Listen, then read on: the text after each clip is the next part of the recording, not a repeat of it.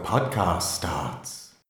Hello everyone, welcome if this is your first time listening to the show, and welcome back if you're a returning listener. Thanks for sticking with us. This is a podcast that talks about horror in film, TV, other media, other items which we think of as adjacent to horror, and sometimes other things from our lives which we'd like to talk about just because that's who we are.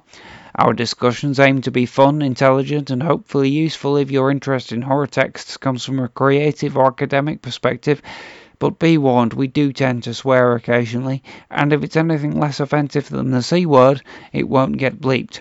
So, if you can still go into your place of work, we are probably not safe for it. In this episode, I'm going to be joined by two hosts, and we're going to be talking about a movie that all three of us enjoy and think you should go and see if you haven't seen it. 1980s big screen, big budget ghost story starring George C. Scott and Trish Van Devere, The Changeling. I'm TD Velasquez in Oldham, but as always you can call me Dan. I'm joined by Stella in Manchester. Hello Stella, and also by Ian in Cheshire still.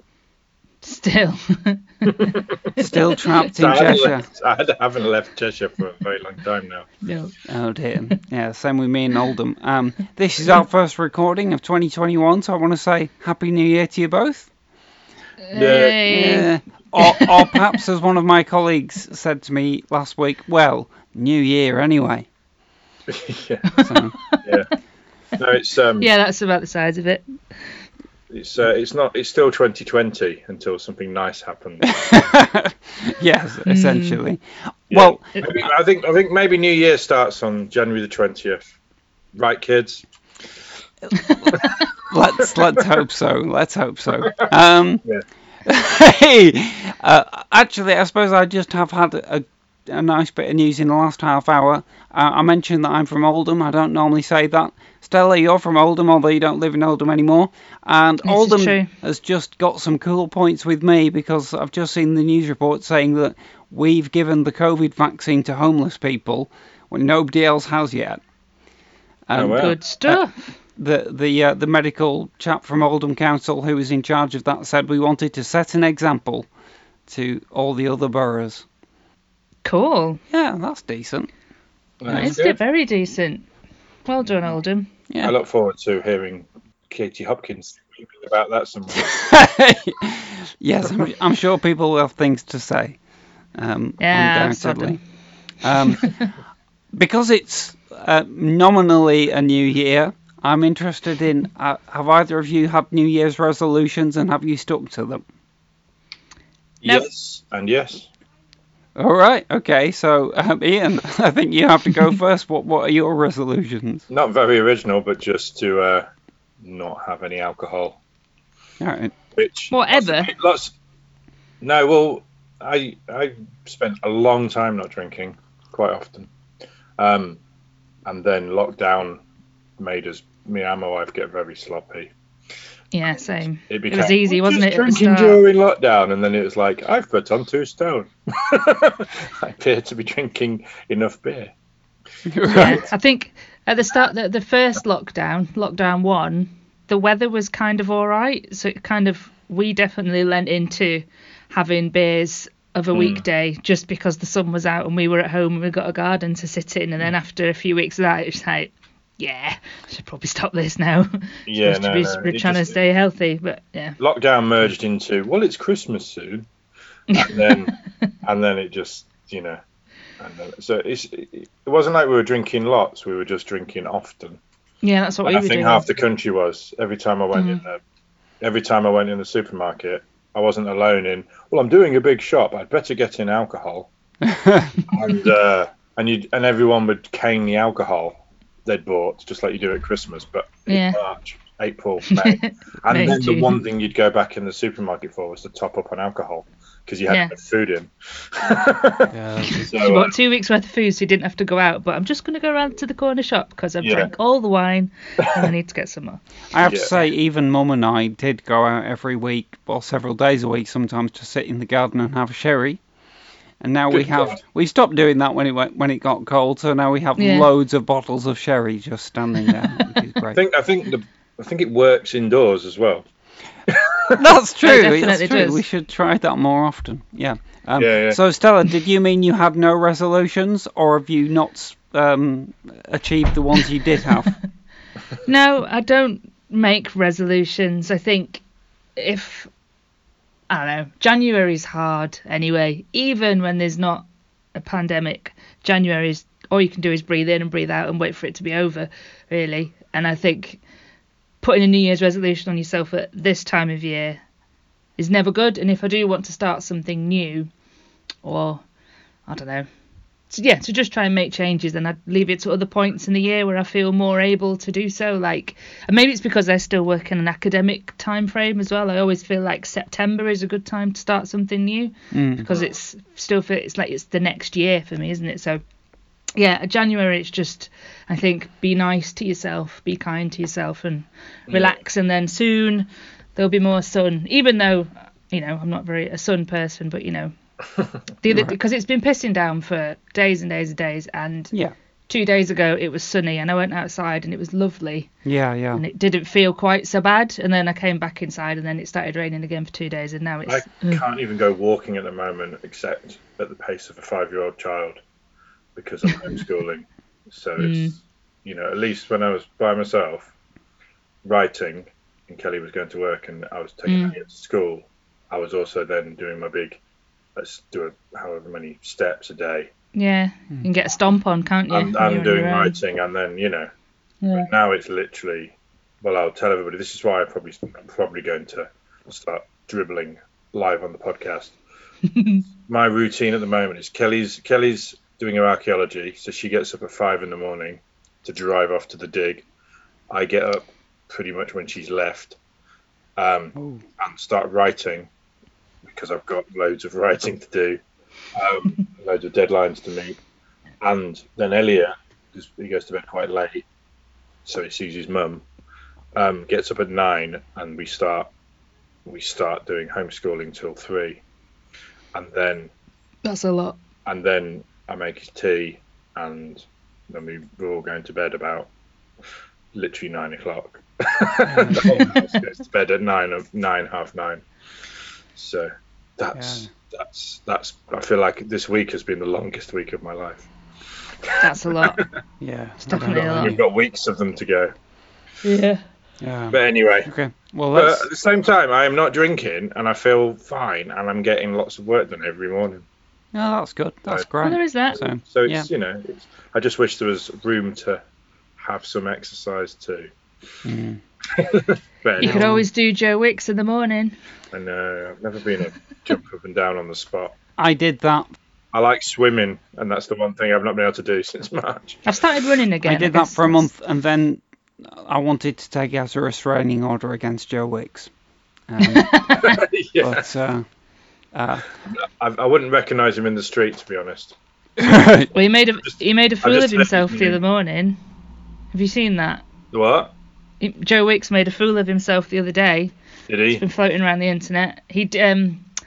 Apologies in advance for how childish this is, but he put on his YouTube live stream, and for about 20 seconds he didn't think it was live or it had gone on yet, and he did the most enormous fart. Oh, wow. And everybody heard, so it's kids all around the country hysterical because Joe. I'm definitely going to go and Google that. Hasn't he got an OBA now? I think he should be given another one for doing that. So I was just thinking that, parents asking their kids in years' time, what do you remember about lockdown? When Joe Wicks farted. That's wonderful. Season 10 and Joe Wicks farting. If you look at it on Twitter, basically his Twitter was alight within seconds. Like, oh my God. Well, it is very flammable. But yeah. Well, oh dear. These are things which get us through. So the reason I asked you both about your New Year's resolutions is that my resolution is to give up streaming services. Because this is a bit of a long-winded way of going about it, but there's a great Armando Iannucci sketch that I remember from his obscure TV show, The Armando Iannucci Shows, which is still available to watch on All 4 and is very good. There's a great sketch where he goes to like a support group or an AA group or something, and everybody's talking about the problems, and when it comes around to him, he says that he's been through this situation, but he's finally come to a realization. He says, I think that human beings are only made truly happy by two things. One is unwrapping a newly bought CD, and the other is seeing other people fail. And then when that show was released on DVD a few years later, because DVDs had happened, they put that quote on the box, but they changed CDs to DVDs. And I think now that quote would be starting a new streaming service. Because, during the course of last year, I started Disney Plus, started Shudder, I started BritBox, and I love that the first couple of days, the honeymoon period of going, ooh, what's on it? But then, eventually things start to disappear, as we found out this week, didn't we, as a group? Yes. When Stella wanted to watch The Changeling on Shudder, which we thought it was. It was on Shudder until moments ago. But then it suddenly wasn't. And, the other week, I wanted to watch Hannibal on Netflix, and that just vanished. And I thought, I'm paying for these things. Oh, has it gone? It has vanished from Netflix, but it's reappeared on Amazon Prime. So I decided, look, there's All 4, there's My 5, there's BBC, there's all these relatively free or free-ish streaming services. I'm just going to stick to those and get rid of all the others. Having said that, I have failed in my New Year's resolution because I haven't cancelled any of them yet. But I aim to do so before the end of the month. I just find them a bit too useful at the moment. Well, you'll find when you cancel BritBox that they go, oh, do you really want to go? And you go, yes. And they go, are you sure? Because we're not going to charge you for 3 months, and then we'll only charge you £10. So clicking that, which I ended up going, okay, I'll stay on. I might just do that. Okay, let's see. It made me go, I watch it often enough for £10 for 3 months. To be fair, I've had it for 2 months, and I've really got use out of it. I've watched Tinker Tailor Soldier Spy. We started watching Rising Damp. It's the future. Well, Stella, you have to understand, me and my mum have watched every episode of Dad's Army and Porridge during lockdown. We need other old sitcoms to get us through together. Red Dwarf. I don't. That's brilliant. For your mum. You can get it for free on. Netflix has some of it, and some of it's on UK TV Play, which is free. But yeah, my mum wouldn't enjoy it, but it's there for me. Anyway, so I just wanted to talk about Fresh Prince of Bel-Air. Yeah. All 6 seasons are on BBC. Oh, well, that's right, aren't they? Yeah, I've seen that advertised. Wow. Okay. Go for that. Possibly not. But she'll know the theme song within a few episodes. I tell you what, we watch Last of the Summer Wine a lot as well. The thing that is always, I know, the thing that has for many decades been guaranteed to make my mum laugh is the sight of a man falling over or walking into something. So something like Last of the Summer Wine is perfect. But because I had BritBox, we had access. Looking forward to the Biden presidency. Well, yes. We had access to not just ordinary episodes of Last of the Summer Wine, but the extra long Christmas episodes. You might not know this, but in like the 80s... With the dead body, I remember that. They had 90-minute long feature-length Christmas episodes. I'm older than you. I remember watching the one with the dead body. I think that might be on there. Our whole family laughing our head off. It's actually good. There's a dead body. Is it actually a dead body? Yeah, there's a dead guy, and they're all trying to keep it secret, and they're carrying his dead body around for 90 minutes. I'm pretty sure that is on BritBox, because I left my mum watching it. I didn't. Probably is, yeah. I ended up missing the I don't know what I was doing for 90 minutes, but I ended up missing the entire thing. But I think it was called Someone's Body or something. Yes, possibly. Yeah. Anyway, all this is irrelevant, except to say that, yeah, Stella couldn't watch The Changeling when we really needed it. However, luckily, both Ian and I are furnished with the DVD. I have it to hand. It's available for pennies on if you want to give money to Amazon. And I'm sure available other places. I think when I bought it was only about £3 when I bought it, and I think that was 15 years ago. Yeah. So, today's episode is we're going to talk about The Changeling. It's a film we've all seen before and we all like. And before we go into the discussion, let's have a listen to the trailer of the movie. Within this old house live two residents. One of them is John Russell, composer, professor. The other has been dead for over 70 years.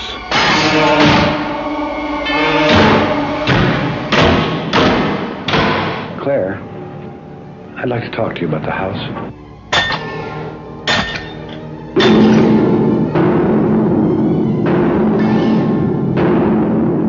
Did you die in this house? How did you die? Whatever it is trying desperately to communicate. What is it in that house, Claire? What is it doing? Why is it trying to reach me?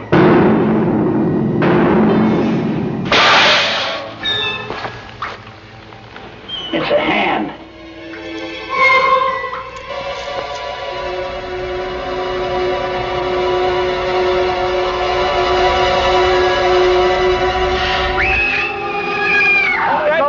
Senator, I'm John Russell.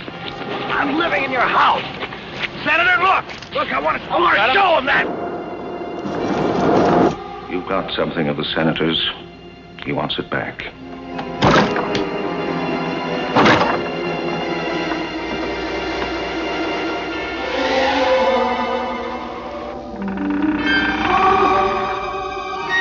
John?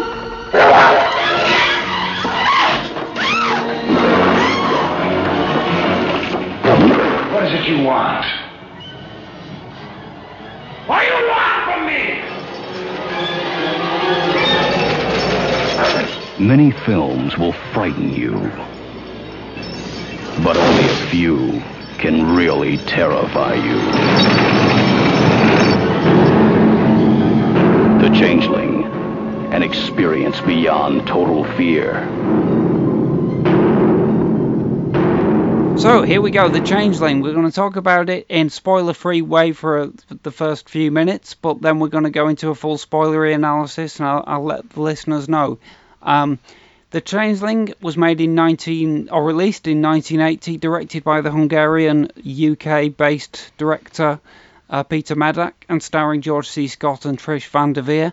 Ian, you suggested that we cover this film in the podcast, so I'd like you to talk about it first. On the spot. Tell us about why you love The Changeling. Well, I love it, but it's weird because I've just mentioned Amazon before the trailer, but actually it was one of those, Amazon's not all evil. It was one of those, if you like this, you'll like that, a few years ago. All right. And I'd kind of only vaguely heard of it, and so I clicked on it and went, why not? It's $2.99, I think it was. And it arrived, and I was like, oh, yeah, this is a really good film. And it was, it's genuinely scary. I think, again, there are probably some people may disagree, and I can see why they might disagree, for things we can talk about in the spoilery bits.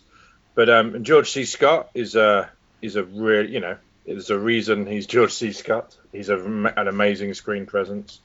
I love the plot of it. One of the main reasons I like it is because I'm fascinated by ghost stories and the fact that it's a genre that's hard to tell because, like, how do you do another ghost story? Like, ever since God knows when, but if we go back to, say, the Victorian era and onwards, how do you do a ghost story that's scary and play with the cliches and the Innocents kind of ruined it for everybody in a way because they made the best ghost story ever in 1960, and they also imprinted the cliches on people's heads as well. So ghost stories are fascinating when they're successful for me. And what I like about The Changeling is it's actually a mystery. And the ghost isn't actually, for once, the ghost isn't evil. He's not like the ghost of an evil person. It's a ghost of an innocent. And so the actual bad people are dead or living and know what happened. That Without probably going applies to into most spoilers. movies. Yes, but I'm just saying. But yeah. I just realized I was heading into spoiler territory. But basically, I like. It's just an amazingly well made film as well. I mean, the art department. Hats off to them because those props look amazing. The house looks amazing. And it's a really well made film in lots of ways. Which I noticed Roger Ebert was a bit sniffy saying in his review. I was looking at reviews before, and it's generally very well regarded. But Roger Ebert at the time said if a film being very well made and well acted was all you needed to make a ghost story, that would be fine. But this isn't scary; it's just very well made. And I would disagree that it also works as a scary movie. And I think most people do as well. I mean, generally, it's not as well known as lots of other films, but on Rotten Tomatoes, for instance, it's pretty fresh. So everyone who has seen it generally really likes it. I think it's definitely better regarded now than it was at the time. I think I started to hear about it around the time that The Others came out. The director of that, Alejandro Amenabar, talks about The Changeling as one of his scariest movies. By the way, I should point out that this film is not to be confused with the Clint Eastwood, Angelina Jolie movie Changeling. It's not to be confused with the 16th century Jacobean tragedy, The Changeling by Middleton and Rowley, which some of my friends studied at A-level. And it's not to be confused with the Changelings from Star Trek Deep Space Nine, which are aliens. It is The Changeling, but to explain the title would maybe be a spoiler. There are no, not that we should ever do, but there are no snide copies of it on YouTube, but there are a lot of student productions of The Changeling. Right. Okay. All over YouTube. I was like, maybe somebody's snide copy and we'll be able to get Stella to watch it. Right. We bought the DVD instead, so that was fine. Don't worry, they've had plenty of money out of us. So, Ian, is there anything else you'd like to say about it in a non-spoiler fashion before I ask Stella what her initial thoughts are? It's got Jean Marsh in it, which is a good spot for a Doctor Who fan. Yes, although she's not in it for a long time. No, but that's a spoiler. Actually, I'm not sure it is a spoiler when someone disappears before the opening title. I think. But you still, it's good to watch it. I love watching films and literally not knowing what they're about. Maybe it's because I've been a film critic all these years. Yeah. Sitting down and literally they haven't made the trailer yet when we get to see lots of films. Like it's in a really, so literally, usually you don't know what a film's about. So anyway. Fair enough. But also the music's really amazing. Yes, it is. I love the music. By Ken Wanberg. The music's composed by Rick Wilkins. Ken Wanberg orchestrated it.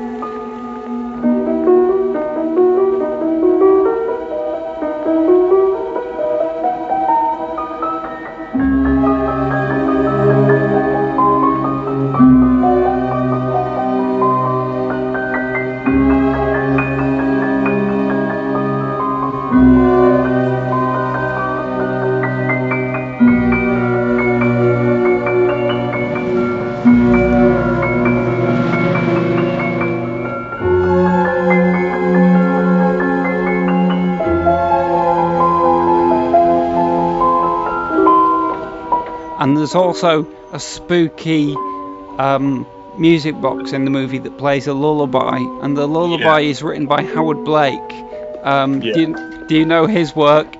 He scored episodes of the Avengers TV series in the 60s. He scored the parts of Flash Gordon, the movie, that were not scored by Queen, because the producers didn't have enough money to pay Queen to score the whole film.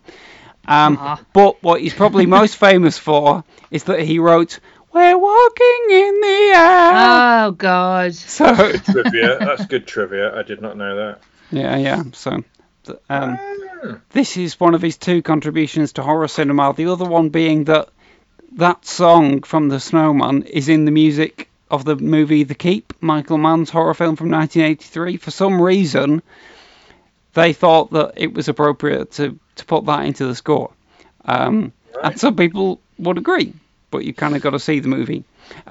So, Stella, Yes. you had grown up watching this movie and hadn't seen it for many, many years before watching it for this podcast. So what are your thoughts about it now? Well, I first watched it when I was a kid, and I shouldn't have been watching it. I was under 10, and I was off school sick, and I was quite feverish, and I watched The Changeling. So I was rightly terrified, and I saw it when I was a kid. I did think about various iconic moments in the film a lot when I was a kid, and then I'd not seen it since this week. So I reckon it's probably 20 odd years, no more. Wow. I don't know, a number of years, maybe 30 years since I've seen it, and I'd always put it on my list of like, you know, sort of top 10 horror films, even though I'd not seen it for so long, just because I remembered how much it bothered me when I was a kid.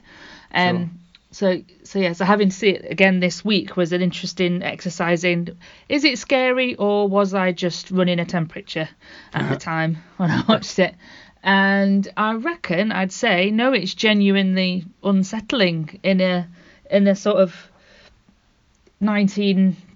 mid-1970s to 1980s kind of way. Reminded me of the feel of a lot of other films that I also probably watched when I was younger. Like, you know, it felt like at times like I was watching The Omen, or, you know, it's got those similar sorts of vibes going on with it.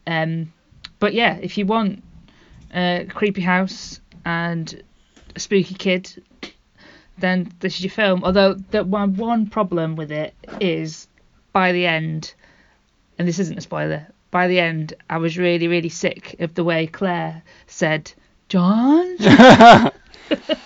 Do you know, John?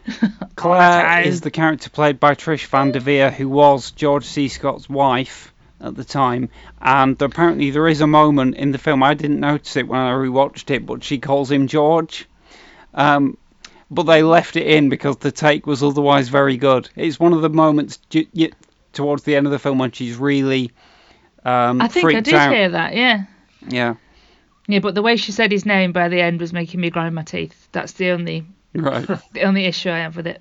She's got quite a thankless part, really. She has, really, yeah. She screams like a Doctor Who girl from you know, early Doctor Who. Yeah. John? And freaks out a lot. Yes. Although I think that sometimes, quite often, the effectiveness of a scary story is measured by how scared the people in it are, and she's quite believably scared. And, you know, if I think Jamie Lee Curtis proved that, you know, you've got to be good at being scared of stuff to be good in horror movies. That's where her career came from, and I think Trish Van Devere does a good job here. No, she's a cracking actress, but just she probably made more of it than it is on paper, because she basically delivers information and screams in the script.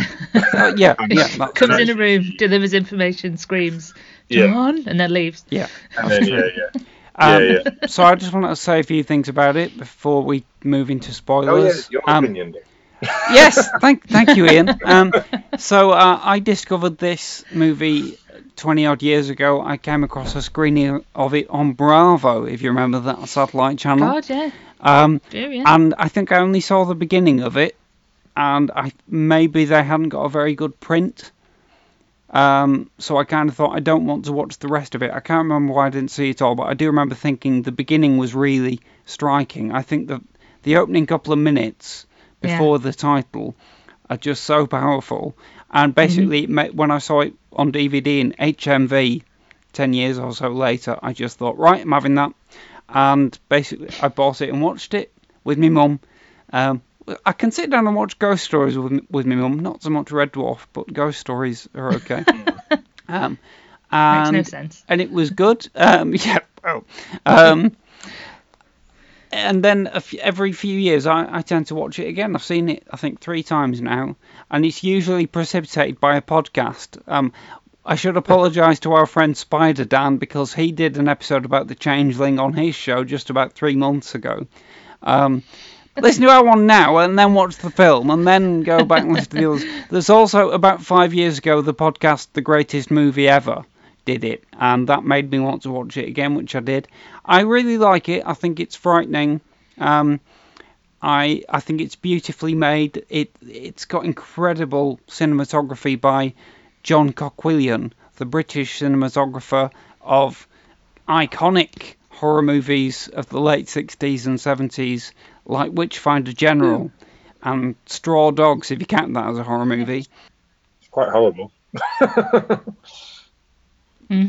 It is, yeah, absolutely. He kind of, in fact, I wish that The Wicker Man had been shot by him. I think he kind of defined outdoorsy horror, and I think that would have been lovely.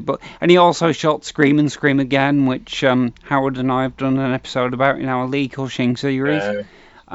It's and there's a lot of kind of low angle, wide angle, and high angle photography in it. Yeah.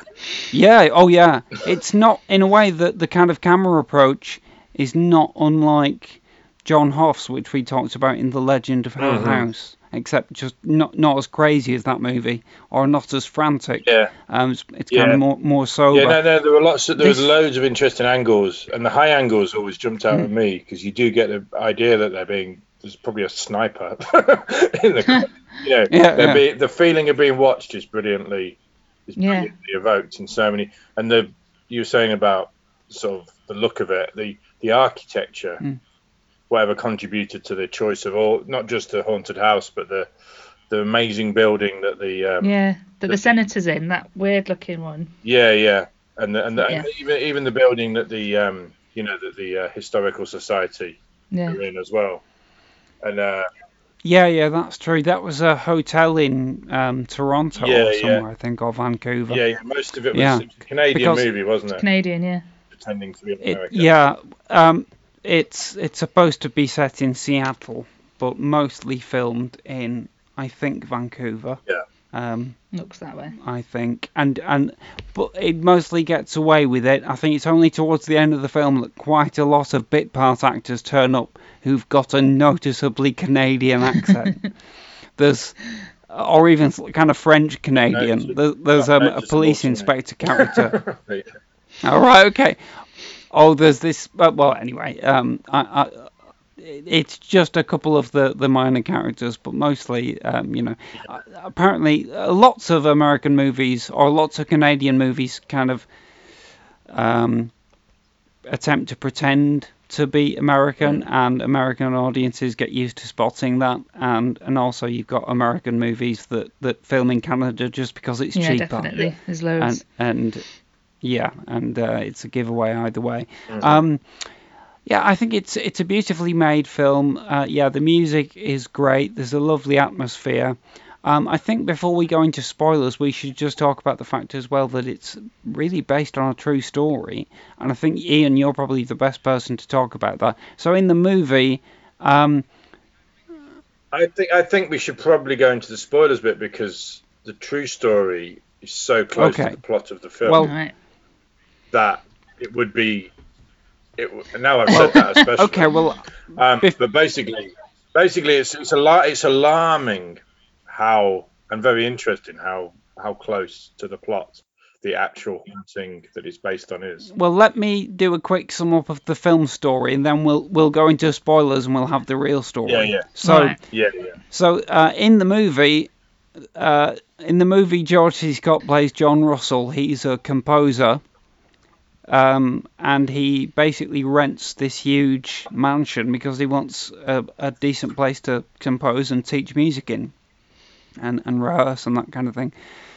And he starts to hear strange sounds, and he starts to look into the past of the building, and that's where the detective story element comes in. There's clearly something in the house, and he wants to identify what the presence is. Anything more than that would be a spoiler, so if you haven't seen the movie, go away now and watch it. However, once you have seen the movie, welcome back, and now Ian will tell you the real story behind the movie. Gather round, everybody, gather round.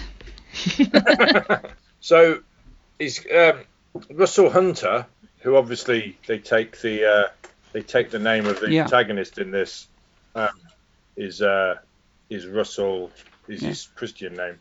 So, but Russell Hunter is based on a story by, who's a writer, playwright, and composer, and I'm sure he did many, many things in his life, but The Changeling seems to be about the only thing pops up for these days.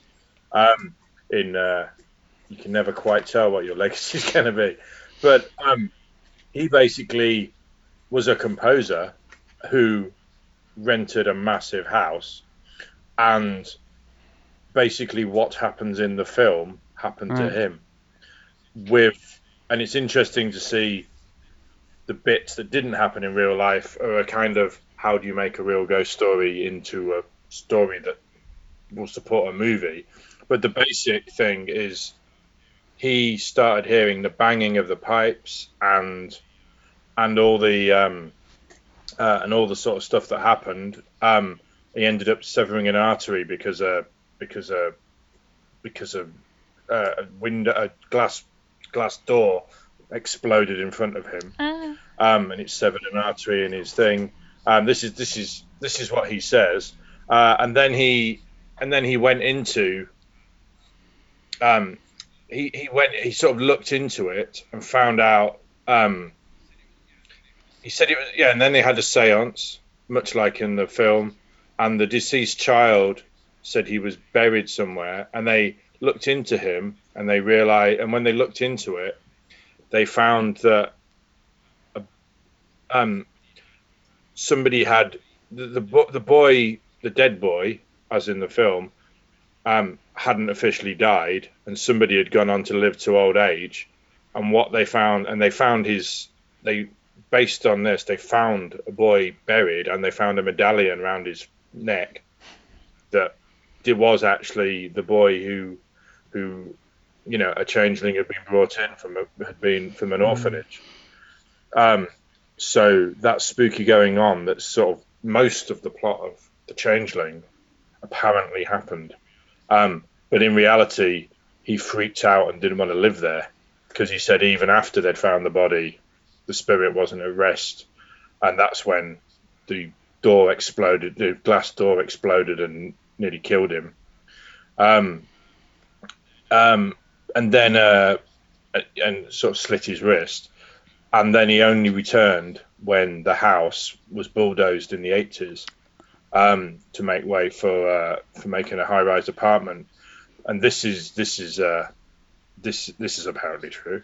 And he said, as the walls of the wing which had contained my bedroom collapsed, they suddenly flew outward and crushed to death the man operating the bulldozer. So that was in the 80s. Sort of, he was in the 60s that he lived there. But this was after The Changeling as well. That happened. But yeah, so he wrote the story, and then obviously it's interesting seeing your main problem would be, you've got this mystery, but who cares? Because there's no jeopardy to now. And what's really good about this is they invent the senator. Because in reality, the person who'd been the changeling had died of old age as well. So inconvenient facts like that, you then, it's a good little example of how to get something real and what do you need to do to make it work. And one of the main things, when I'm writing reports on scripts is, quite often it's like, this happened in the past. You can't have something that's all flashback. Who cares if it's all flashback? It's got the protagonist, you sometimes people, their first script will be somebody finding a diary and reading the diary, and the film's the diary. It's like something's got to happen to the person in the present. And so a brilliant way of that is the threat to, the senator being a bit sinister, is kind of is a thing. Also, there is the sort of, and then obviously in real life he hadn't like lost his mother and child in a horrible accident. Which is good. Yeah. So that's another thing. So I really like the idea that he's reaching out through your loss is a really good line in the film. So it kind of makes, it answers the questions of why him, why now. So it's reaching out through his loss, and like I said in the intro, I like the fact that it's scary, but it's not an evil spirit. Yeah. It's somebody who needs, evil has been done to them. And also apparently in the real life it was a disabled child as well, which is why it's the the kid in the spooky wheelchair, which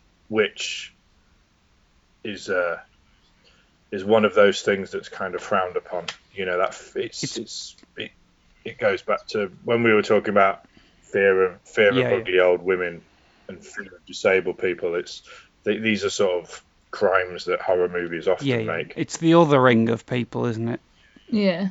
Yeah. I mean, there's actually I know from funding and stuff, if you're after, I think it's Film Council funding, they've warned horror people, don't put disabled people in it as scary people. Because it happens so often, you won't get any money. But it's weird because you see, and it's like, well, somebody tell that to Ari Aster for Midsommar, because he's basically got a scary disabled person in it. Although that person might not have even been mentioned in the script because he's so inconsequential. I think we said this when we discussed it on the episode. He's kind of there in a couple of shots. He's there to be, I love Midsommar, but he's there to be a scary person in the trailers. Yeah. And so it makes it even worse. Oh no, I agree. Yeah. We're not talking about Midsommar now, but but that's the kind of the fear of broken bodies, but also I think somebody should tell that to whoever makes Bond movies, because they're still making, Skyfall everyone loved, but he was a horribly disfigured, disabled gay man who was the bad guy. I mean, I think that we should just stop making Bond movies. I find them incredibly boring anyway. You would say that, Stella. I wouldn't miss Bond movies if they never made it. If they God, I would. I've never been bothered by them. No, absolutely not. Well, absolute shite. I was in media studies when we had to watch GoldenEye for 6 months with Stella, and I don't think the pain has ever gone away for Stella. I mean, I loved that movie before we did that, and I still do now. So it wasn't going to hurt me in the same way. I don't think I've ever seen GoldenEye. That's the Brosnan one, isn't it? That's Brosnan's first one, yeah. Yeah. No, I've never really sought them out. I watched them because my parents were watching them, but I've not been that bothered by them ever. They make me furious. They feel too fake. I don't feel like there's any jeopardy because it feels too unreal.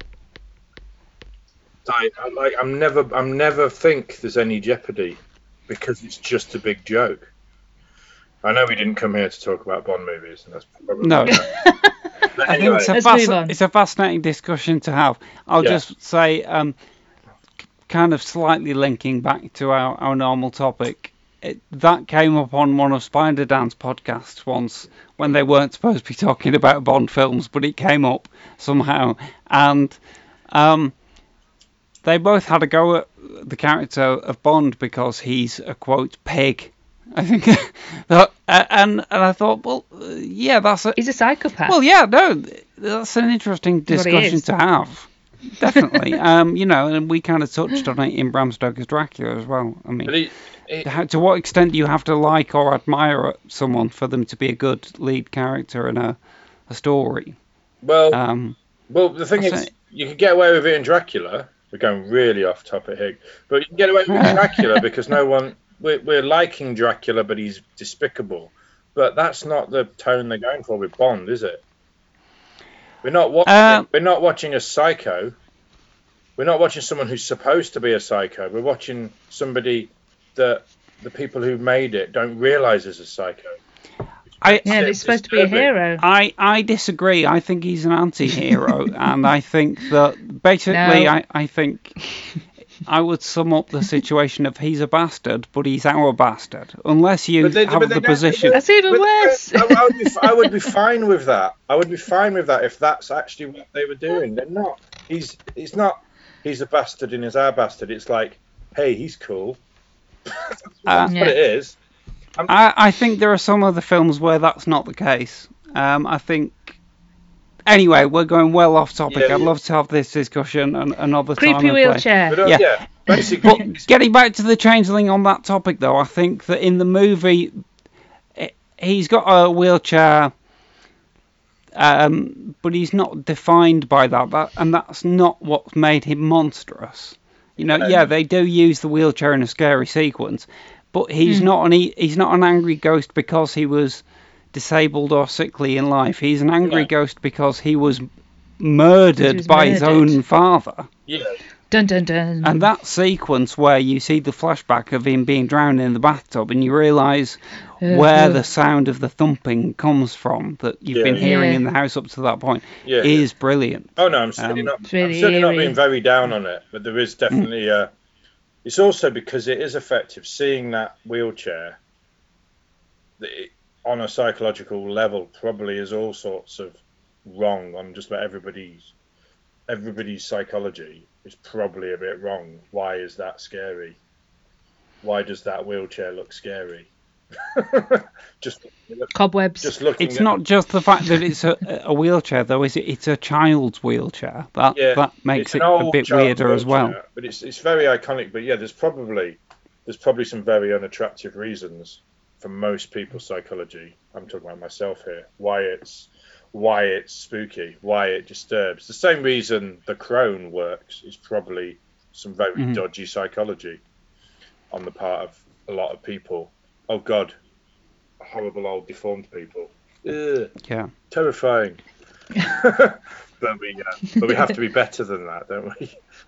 Yeah, and that's why it's tough to be a horror writer in a sensitive age, because you have to really stretch far for your horror tropes, and that's good.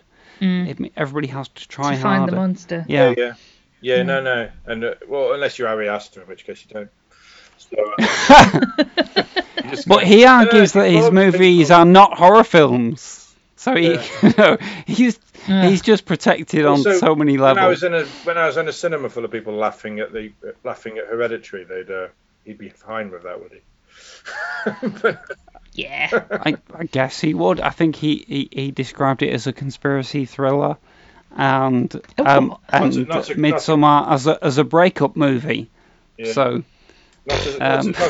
not as an uproarious comedy. Which is how. Well, no, that's true. People Which part in Salford receiving it? Did they laugh from the start? When did they start laughing?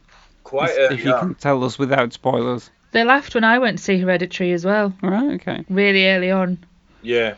I mean... And me and my mate had gone to see it because we were like, ooh, it's supposed to be dead scary. And within the first couple of minutes, as soon as a couple of people started laughing, then every time anything happened, the laughter just sort of took over more and more people in the room. Right, okay. Yeah. So yeah, it didn't ruin it. I still enjoyed it because it was, a rare visit to the cinema for me. But yeah, the laughter seemed to sort of catch. Yeah. It happened with a lot of screenings of it, by the sound of it. I also think, when I'm here to talk about Hereditary, I think I'll just say it's very overrated, personally. We'll probably have a discussion about that sometime. I think that people who defend the movie think that it's kind of got a nudge, wink, wink quality, and there is intentional humour in it. And I have to say, I missed it when I watched it, but I was too busy being scared. So I'm honestly at points, not throughout it. I was also too busy being irritated at a number of points. But the reason Hereditary's in my head as well is I was saying to Stella before we started recording is it popped up on Twitter where somebody I follow, I don't even know, I can't remember who it was anyway, but some horror person just sort of said, as a discussion point, in scary movies, when you see possessed things moving, that is not scary. It's much scarier, like the animals in The Shining, the stuffed animals in The Shining, or like chairs suddenly being stacked on top of tables. When you don't see them, that's scary. When you do see them, generally that's not scary. It looks a bit hokey. And it made me think of the only point in The Changeling where I thought maybe I could imagine someone guffawing was the wheelchair chasing. Right. Chasing her down the stairs. And also, but it made me think of Hereditary as well, because I was scared of Hereditary, and I thought this is really well acted and really well written. And then the fucking stick of chalk started moving, and I was like, oh, I'm watching and suddenly you're watching Matilda. and then it all and Hereditary for me just unravelled from that midpoint. But yeah, with the Changeling, the bit with the chasing wheelchair, I did notice that they don't show it going down the stairs. She goes down about 3 flights of stairs. They do, but only when it's right at the bottom, because that's when it just kind of clatters down after and breaks. Yeah. But presumably until that point, it has been carefully negotiating every single step. Yeah. Just go all the way down. It's elevated. Oh dear. So, but that because to me, it was the only bit. It was as a discussion point. Did it take you guys out of the movie? Because it was the only bit that made me go, oh, that's a bit. It was bordering on cheesy. I think I noticed now as a 39-year-old that was pretty cheesy, but as a kid, no. Yeah. As a kid, I was definitely all in. Yeah. Being chased by a spooky wheelchair.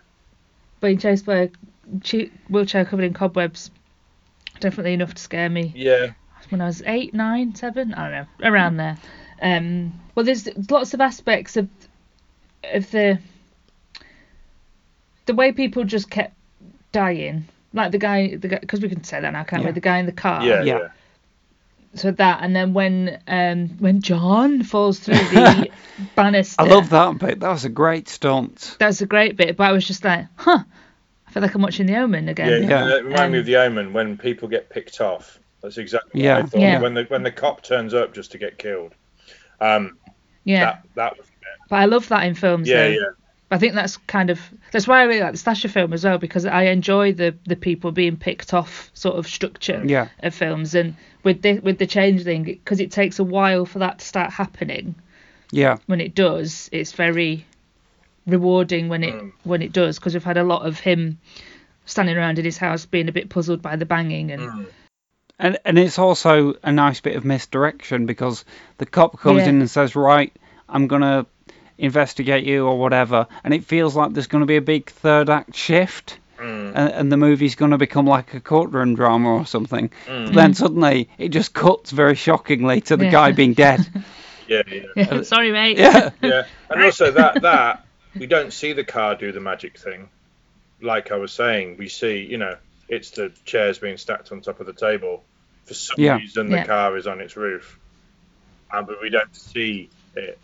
So it's much more effective than clattering wheelchair. But I think in general the movie, one reason it works and lasts well is because it's got that naturalistic style which a lot of movies of this time have. From like The Exorcist, and before it, Rosemary's Baby, and so many other films. But The Omen, kind of in between. Has its crazy moments, but it's still, this is happening in the real world. They're quite sober, aren't they? Yeah, sober. That's the right. And I guess that goes back to The Innocents as well. That's very much a stylized version of the real world. Not a lot happens that's not just atmosphere and a strange feeling. The Changeling actually has. If you wanted to tear this movie apart, it's full of cliches, but gets away with them because it's got the ball bouncing down. It's got the ball coming back. It's got balls bouncing downstairs. And how many times do we see that? I mean, we saw it again in The Haunting of Hill House on Netflix, didn't we? An American Horror Story as well. It's in there. But it's also, it works on this because not a lot of things are happening. And we are getting somebody who's quite secular to go, I think I need to have a seance. Yeah. Well, at the seance, when the medium, when she's doing the thing, when she's writing on the page, that's really effective. or scribbling, and then she writes the odd word. She does that in Insidious. Oh yeah. And I was thinking, on watching it this week, I was thinking, this feels like rather Insidious feels, on reflection, a lot like The Changeling. There's certainly bits in it that are very sort of echoing The Changeling a lot, and certainly when she was doing the writing and she's getting faster and faster and more erratic, and the noise of the pen on the paper is the bit in the soundtrack that takes over that scene. And then she's writing a word, yes, and then the male assistant who's with her, again the same in Insidious, he's saying yes, no, when she's writing the whatever the boy who's stuck on the astral plane bollocks is going on in Insidious. I must say I've never seen Insidious, but I like it. It's all right. It's worth a watch. It's not a rewatcher, I don't think. But the medium or the seance scene is essentially, and they've got an old school tape recorder as well in Insidious. It's essentially the same. Yeah. So have a look. Yeah. I'd like to see some of the later Insidious movies, because the medium person becomes the lead, doesn't she? She does, yeah. I think that's quite an interesting idea. Yeah. So, Ian, you did mention The Innocents, and that links me to the director of this, Peter Medak. He definitely stated that The Innocents was something he wanted to evoke, as was the original The Haunting. And I just want to talk about him for a minute and some people with links to things. So, Medak is a really interesting director with a totally random career, and there's a few people connected to this film whose careers are really random. He's directed for TV and film in all kinds of genres. He did return to the horror genre and hit a horror low by directing Species 2 in 1998. But for the benefit of Kirsty, who we wish was here but can't be, he did... Because it's her birthday. It is her birthday as we record. Happy birthday, Kirsty. It won't be your birthday. She's doing something worse, isn't she? She's working. Oh, dear. Hopefully not now at 8:30. Hopefully she's... eating snacks and drinking alcohol. Yeah, she's been teaching, I think, hasn't she? But yeah. So anyway, go on. So later on, even later in his career, Medak did reach a horror high again by directing episodes of Hannibal. There it is. And like he's done British and American TV since the early 70s. And he's still with us, isn't he? I'm not sure, actually. Or was he taken in the reckoning of 2016? Oh dear. I hope not. Also, he was married to the actress Carolyn Seymour, who is the star of the BBC horror survival drama Survivors. They divorced in the mid-80s. There's a lot of facts there. Talking of BritBox, yeah. I've got my money's worth just watching Survivors. Well, yeah, I would. I think, one episode of Survivors, one of the better ones, pretty much pays for it as far as I'm concerned. She was great. Not sponsored. No, not at all. Good news. Peter Medak is still alive. Oh, fantastic! Hey. That's wonderful. Born in 1937, so he's a fair old age. He's knocking out. He's nearly as old as my mum. Bless him. Yeah. Hungarian born. There's a few other people in this movie with a random career. Jean Marsh, who we mentioned. Ian, you called her Doctor Who girl, which of course she was in the 60s. But also upstairs, downstairs. Well, that's what I mean. The most random career. She gets high billing in this film. It says "and Jean Marsh." Yeah. By the point in the film at which her credit comes up, she is already dead. Yeah. In the 70s, she not only acted in but created and co-wrote the TV series Upstairs Downstairs.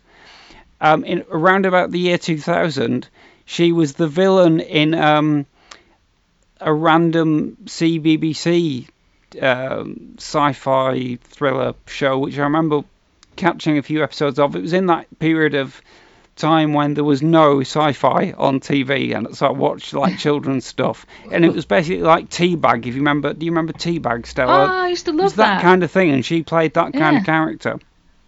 And also, she's the villain in the movie Willow, and also in Return to Oz. She says the classic line in Willow. In Willow, she does the whole, what's it? The thing with the pigs. Oh, I haven't seen it. Oh God, what is it? You're all pigs. That's it.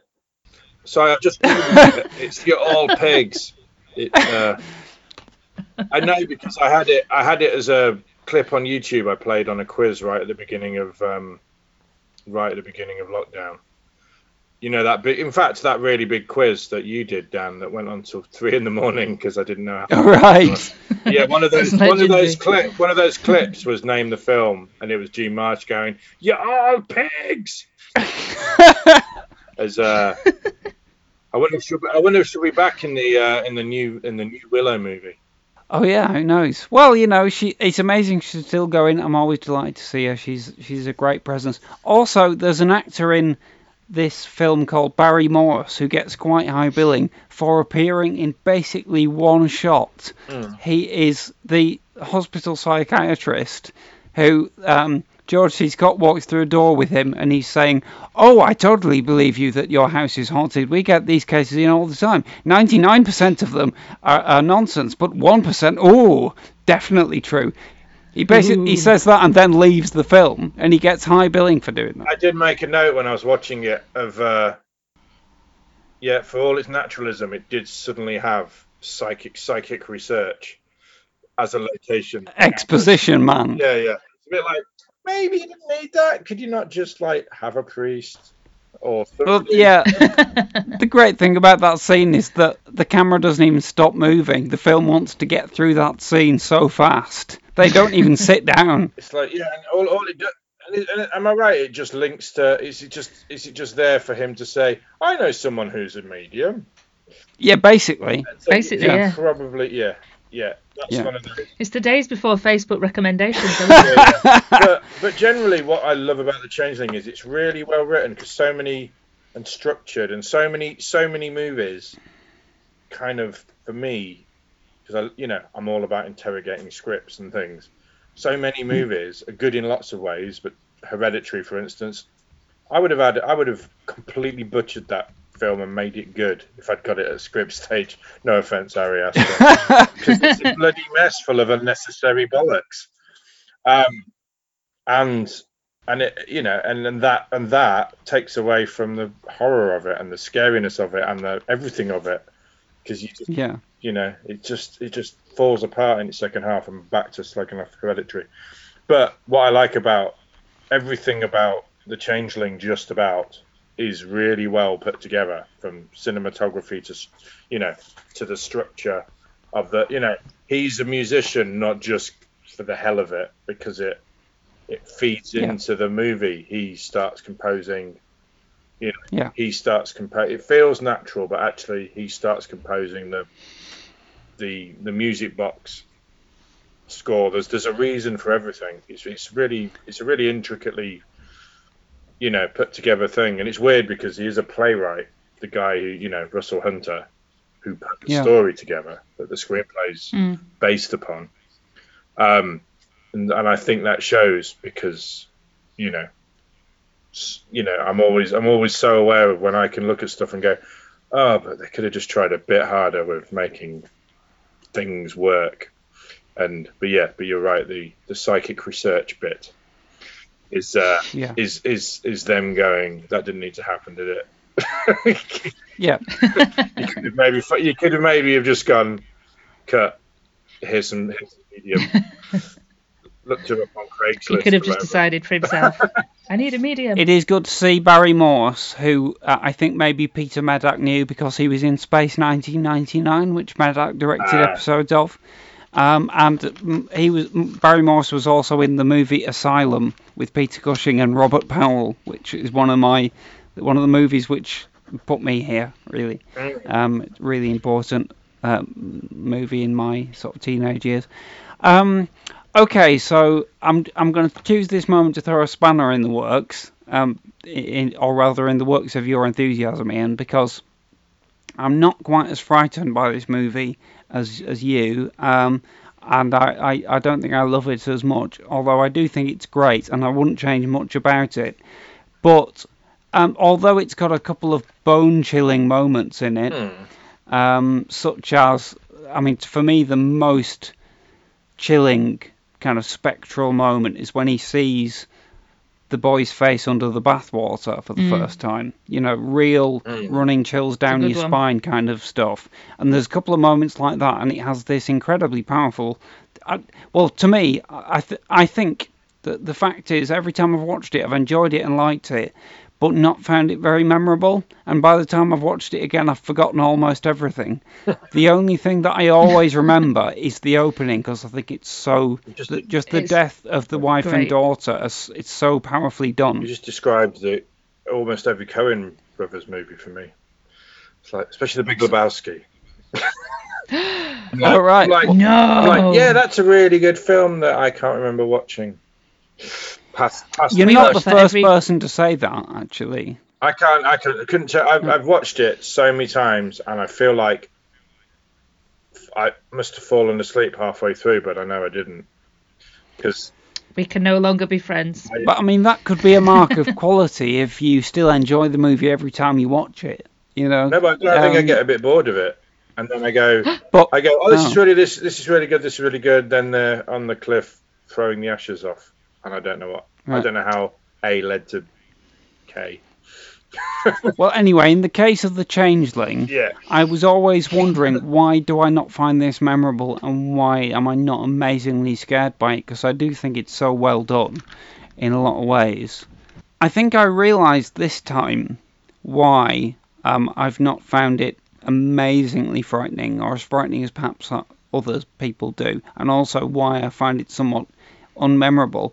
And it's kind of similar to the sentiment that Roger Ebert expresses in his review, where basically he says it's not scary enough because George C. Scott doesn't seem scared. Mm-hmm. And he kind of phrases it almost like it's a knock on Scott's acting, like, you know, he should be better at seeming scared because he doesn't seem afraid you're not afraid for him. He does handle it quite well, doesn't he? He does, but I realised this time, I don't think it's a knock on his performance. I think it's entirely appropriate that he reacts the way he does. The thing is, for that character, for John Russell, the worst thing that could possibly happen in his life has already happened to him before the title. Yeah. He's got nothing else to lose, and the movie doesn't, having taken away his wife and daughter at the start, the movie does not set up anything better for him to stay living for. Therefore, maybe you're right. It doesn't work. Maybe it works really well as a drama. But maybe that does take away from the scariness, because it does something brave, which is it's not an evil spirit. What do you lose from that? Well, he's not an evil spirit. He's not coming for you in the same way. He's going to kill the bad cop for you. So I guess what you're saying is right, but also I like the way psychologically he's guilt-ridden by not being able to help his family. Yeah. And that's why he wants to help the murdered kid. Help the boy, yeah. So as a thriller and a mystery, I guess it works better than a scary film. Yeah, and as a drama, I think you're completely right. I mean, also because of that, the movie avoids the cliche which you often get in this kind of horror film, where you just go, why does this person not just leave the house? Yeah. And the reason is because he's not scared enough to leave the house. Actually, he probably slightly welcomes it. There's actually a scene in the movie where he is in bed crying, and he stops crying because the thumping starts up in the house. Yeah. And it's like he welcomes the distraction because he's so in grief that it just gives him something else to focus on. And I think it works well on that level. I mean, I guess it's weird for me as well, because I'm always saying, like, I like dark endings and I like ghost stories that are, like a laser beam and people are punished and everyone dies at the end. But this is the opposite, in that it's a redemption. He's I mean, you could maybe go into it and say they could maybe have tweaked it so it was actually his fault, but it's not. It's just a random act of tragedy.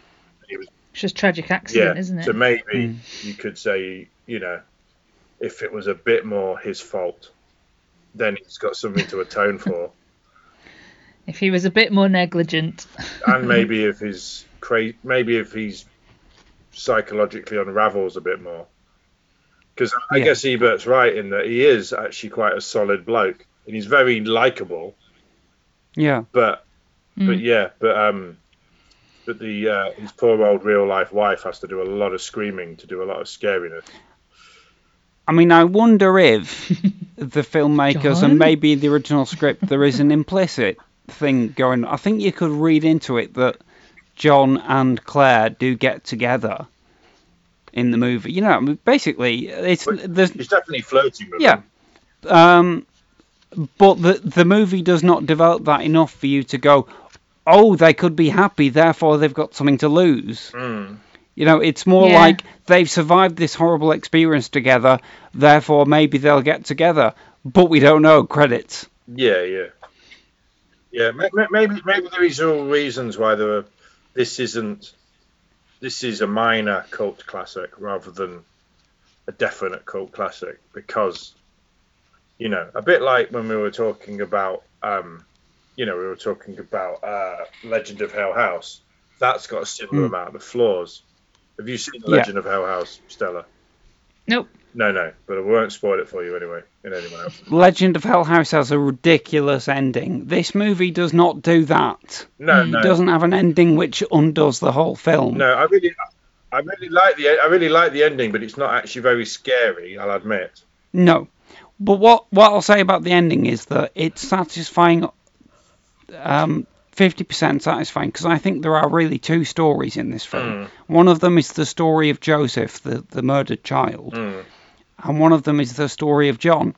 And towards the end, and towards the end of the movie, the film forgets about John's story and concentrates on Joseph, and everything it does to resolve Joseph's story is satisfying. You know, the senator returning to the house and then dying and all that. But the end of John's story is he just leaves the house with Claire, who he may or may not be flirting with a bit. But I also think the senator's story is also a story. And I also think, did you not? Yeah. This is again the Omen. Did you not think he was a senator because of the Omen having a? There was a field of. It's the linking of the supernatural with politics. And, but it also made me think. Actually, because when you're going into scripts before they've been made into films, so it's a bit late now because it was 1980 and they've made their decisions.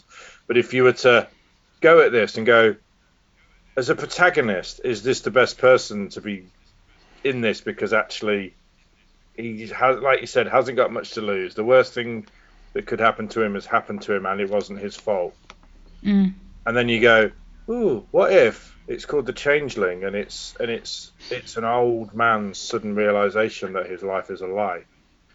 If that was your protagonist, then that would be oh my god, and then he ends up having a heart attack and walking into a burning in his spirit form, walking into a burning house. Yeah, I love that shot of him going up the staircase.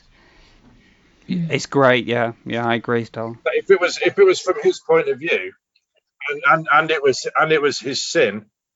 Then that would be an amazing film. Maybe there's a way of writing it without.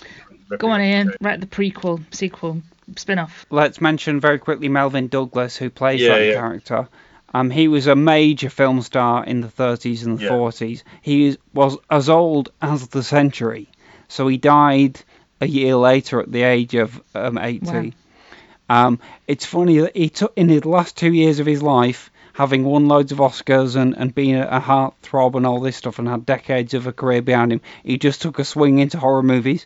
The next and final film that he made after this is called Ghost Story, and it's basically 4 old white guys versus a ghost. Cool. I'd really like to see it. It's not meant to be great, but it's him, John Houseman, not Bing Crosby, Fred Astaire, I can't remember who the In A fourth Ghost one Story? is. And the ghost. Wow. Yeah, and the ghost in the movie is played by a very young Alice Krieger, who last year played the witch in Oz Perkins's Gretel and Hansel, and is known to Star Trek fans as the Borg Queen, and was in Chariots of Fire and all kinds of stuff. So I'd really like to see that, even though it's not meant to be great, but it does sound really interesting. Because he won an Oscar in 1980, his second, for being there, which came out in '79, but he won his second best supporting Oscar. So he won one in '64 for supporting Paul Newman in Hood, which is a great movie.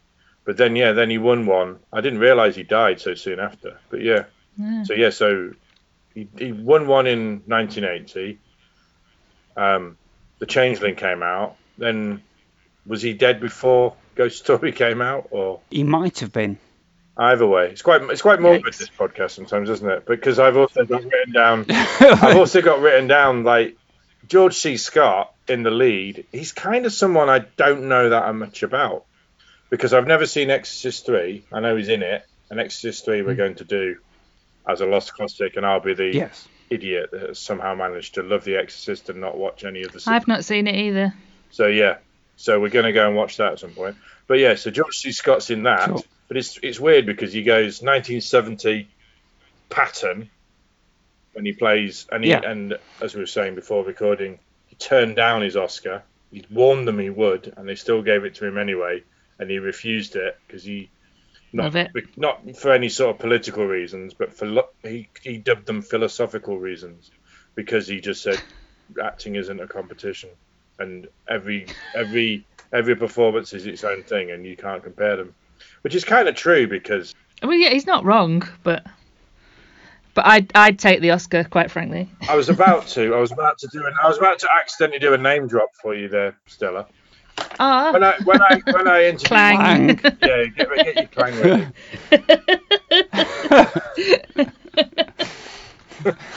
It really makes me laugh, though. Oh, he's not done it now. I'm literally so tired because I've been getting up at 5 o'clock. I can't remember his name. He's really famous. That's cheating. Hang on, let me just pick that back up. You don't deserve it. I'm having a senior moment. He's so famous that, like you just go, how can you forget his name? And he died in 2016. He was one of those, and he was in. And part of The Reckoning. And Alan Rickman. There we go. Right, Clang. That's what I mean. Yeah. That's how big a name he is, and I couldn't remember him. I'm so tired. It's a big one to pick up. He was Clang. My Alan Rickman story is actually quite good. It was at Edinburgh. It was at Edinburgh Festival for. It was for Snow Cake with Sigourney Weaver, who I also met. Clang. Yeah. Clang. But we went to the party, and it was a very boozy affair anyway. Steve Coogan, Clang, was the producer, so he was there, and we all got very drunk in this party at Edinburgh Film Festival, and then the next morning, I mean, it felt like morning, it was probably midday, I turned up at the hotel to interview Alan Rickman, and the PR came up to me. I was so drunk and so hungover, rather, that I had a beer just to go. I'm about to talk to Alan Rickman. I've got diarrhea and I'm so hungover. I just had to have a pint. And then the PR came up to me, who I knew quite well anyway. And he just said, "Oh Jesus, look at the state of you." He said, "Don't think it'll matter."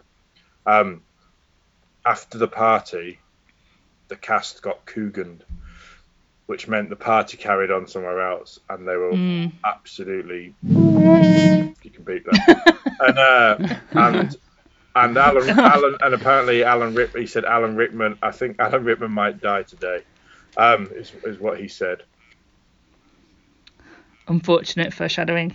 I just interviewed Alan Rickman, and he just spoke very quietly and even more slowly, and what Alan Rickman and didn't move in his seat, like he looked, and he was quite grey. and we didn't talk about the fact we were both so hungover.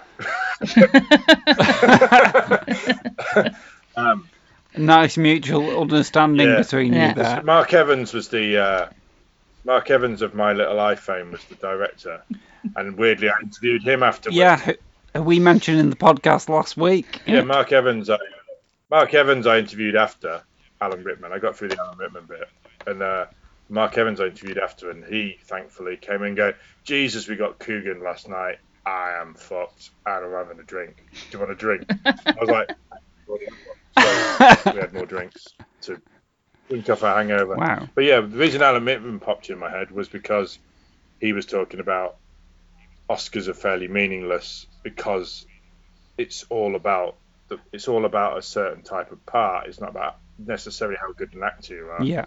It's the part comes along that becomes the sort of thing that might win an Oscar. So an Oscar is a fairly narrow bullshit thing. Even to be nominated for an Oscar is a fairly narrow bullshit thing, because you can be an amazing actor, but you're not doing a big showy part. So why would you win an Oscar? Yeah. We'll have to wrap this up in a second. I'll just say I do love the fact that George C. Scott's got a fairly conventional big screen movie star career, but from 1980 to 1990 he swings into the supernatural, and he bookends that decade with these two movies that we've talked about, and in the middle of it he plays Scrooge in one of the best versions of Christmas Carol, which is not a horror movie, but it counts as far as I'm concerned. It's the right genre. It's got ghosts in it. Yeah, well, I was going to say that the reason I was about to sort of say this is quite morbid is because his whole I was kind of looking at him going, he died in 1999 and he was 71, so he's 2 years older than me in the Changeling, and he looks fucked to be and I know I probably look a bit locked down, scraggly, but I don't look like George C. Scott in the Changeling. But he had lots and lots of heart attacks. But I was just looking at his how he died and everything, and just the sentence was, he died on September 22nd, 1999, age 71, of a ruptured abdominal aortic aneurysm.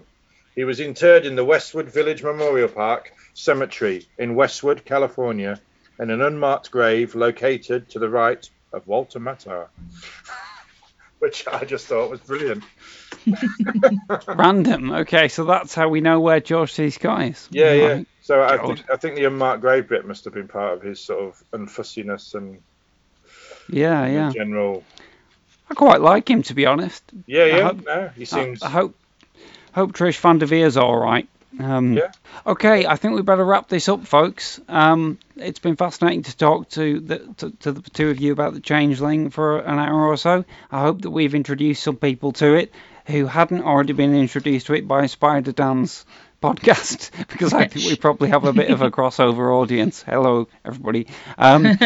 So let's get on to recommendations for this week. Stella, you've got a recommendation, I think. He doesn't forget who Alan Rickman's name is. I do have a recommendation. Sorry, Dan, it's on Netflix. It's called Spree, and it's directed by Eugene Kotlyanenko. I don't know. And it stars Joe Keery, who was in Stranger Things. Essentially, it's a bit found footagey, but kind of not. He utilises social media platforms, and essentially he live streams his murder spree, hence it being called Spree. I was going to say. I would suggest. It's not a shopping spree. It's not Supermarket Sweep with Dale Winton. I would suggest that you watch it on a laptop, because he's live streaming it, as it were, through Facebook, and you can see the little messages at the bottom. So it's worth watching it on your laptop rather than trying to watch it on your telly, because you'll miss loads of the sort of stuff around the sides of the screen. But yeah, it was really, really good. And Joe Keery, am I saying that right? His performance is really, really good in it, and he does lots of it to camera because he's doing it to his audience. But it's great. It's really good fun. Which one is he from Stranger Things? He's I'll have to have a look. Best known for playing Steve Harrington in Stranger Things. Oh, yeah. Right, cool. But yeah, his performance is excellent, yeah. and the film's it's a good laugh. It's a bit kind of, it's flirting with being a bit snuffy at times, I think. But yeah, it's good. He's the horrible boyfriend who becomes cool, isn't he? I think, Steve. I've only seen one. Yes. Right. Yeah, he's the boyfriend. He had good presence. Okay, maybe I'll check that out before I cancel my Netflix. Yeah, your last one. Yeah. Your last gasp. It's weird. It's weird because it feeds into my recommendation, which has reminded me of, it's a podcast on BBC Sounds called Bad People. I don't know if you know it. No. It's brilliant. It's true crime, and it's Sophie Hagen. I love her.